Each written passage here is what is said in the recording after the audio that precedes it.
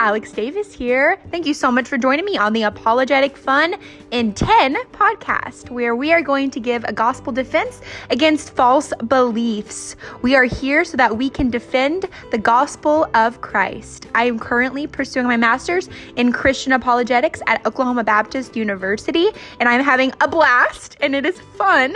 So we are going to defend the faith together so that we might go and share the gospel. Join me!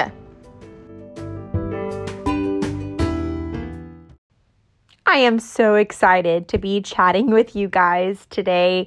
We are going to be covering why I am all of a sudden so interested in apologetics and why it is so essential for Christians to comprehend, understand, and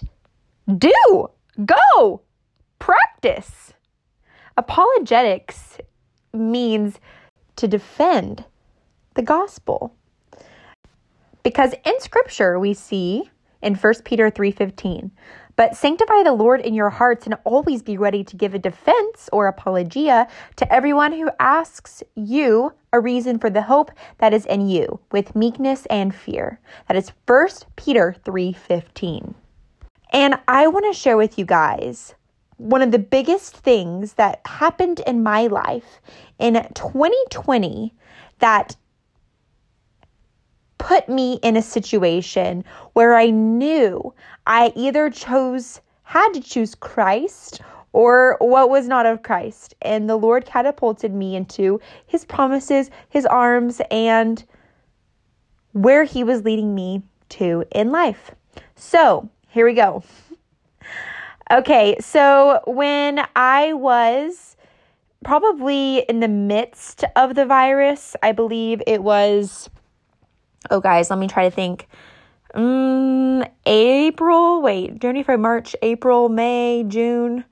Maybe it was June. I don't really know. I've really lost track of the months, but I believe it was around there. And what ended up happening is I got the opportunity to be asked to join this group of people. Wow, that already sounds great, doesn't it? I met someone that was a kind, beautiful, such an honorable human being that deemed so sincere and wonderful. And I met this person and they invited me to be a part or join and just come see what this group was about. They had biblical doctrines. Everything was in line with biblical truth. They actually said that. They made sure I knew that it was biblical truth, biblical doctrines in line within this group setting, which obviously made me happy because that's how I live my life. Even though I'm a sinner, I continue to press into the truth of Christ, even though my flesh wavers. That's what we do. So long story short, I got involved in this little group of women, and they had a goal of just simply bringing the truth of Christ, having people know who he is, being healed from their brokenness and believing in their healing. And it seemed so good. It seemed so good.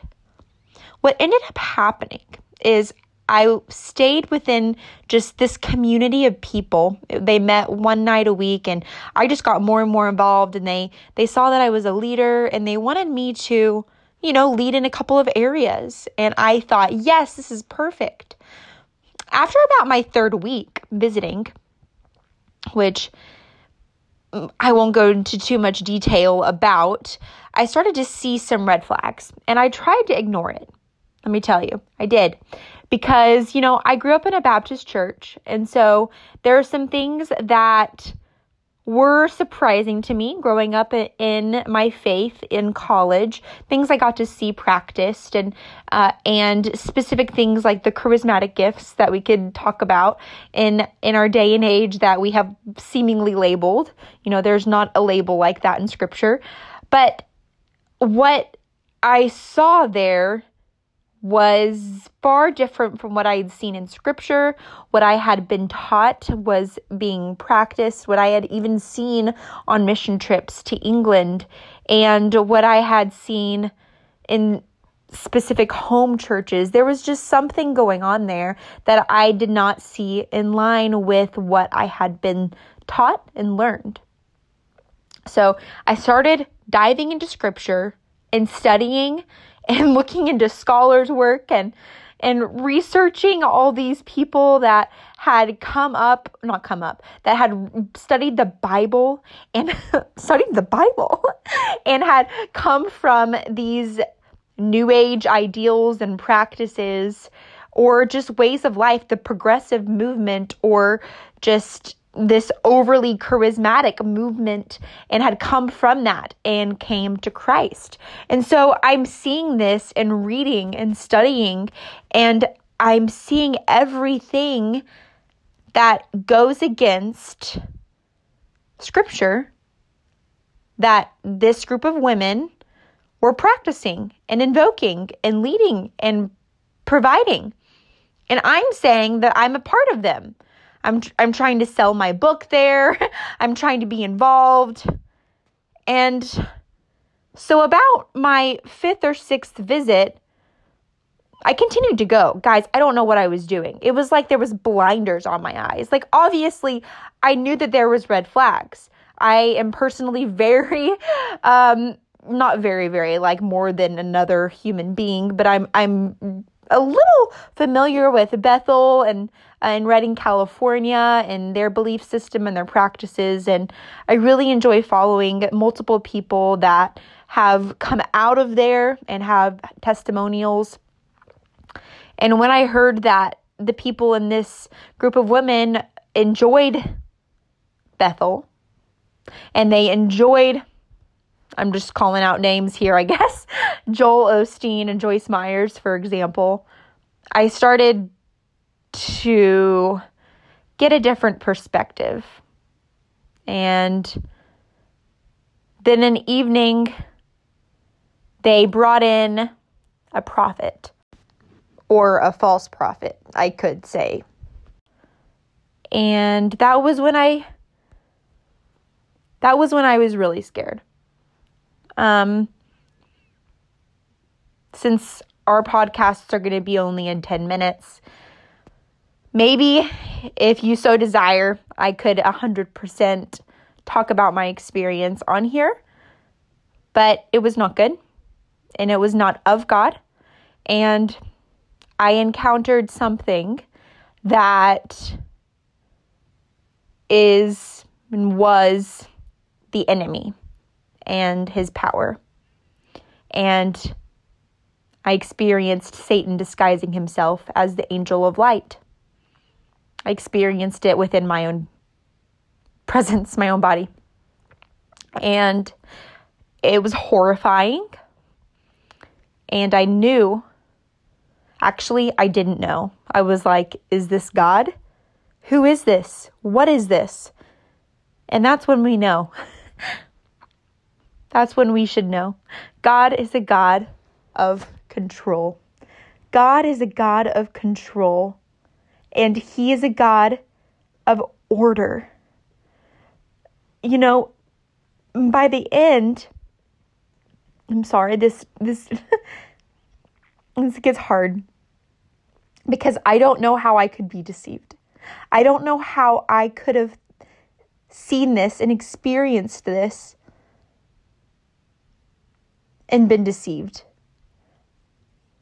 I know the Lord wanted me to experience this so that I could find and comprehend this passion I have to share and defend the gospel. I ended up leaving as that experience was horrible, and there was some the teachings of the spiritual gifts, which I believe is inaccurate with scripture. And we can totally do a podcast episode on that. And I decided that I didn't decide. The Holy Spirit convicted me, and my community told me to leave. So I did. This whole circumstance led me to hear the Holy Spirit command that I go back to school. So I'm getting my master's in Christian apologetics because he's calling me to teach and lead our younger generations to defend the faith, to know the gospel, to fight and share in the midst of persecution, in the midst of pain, in the midst of temptation, in the midst of whatever is going on. I'm so thankful that you've decided to follow this podcast, and I hope that you can understand where I'm coming from a little bit. This was a short little piece of what God revealed to me in 2020 and why I decided to really vivaciously talk about apologetics with a splash of fun.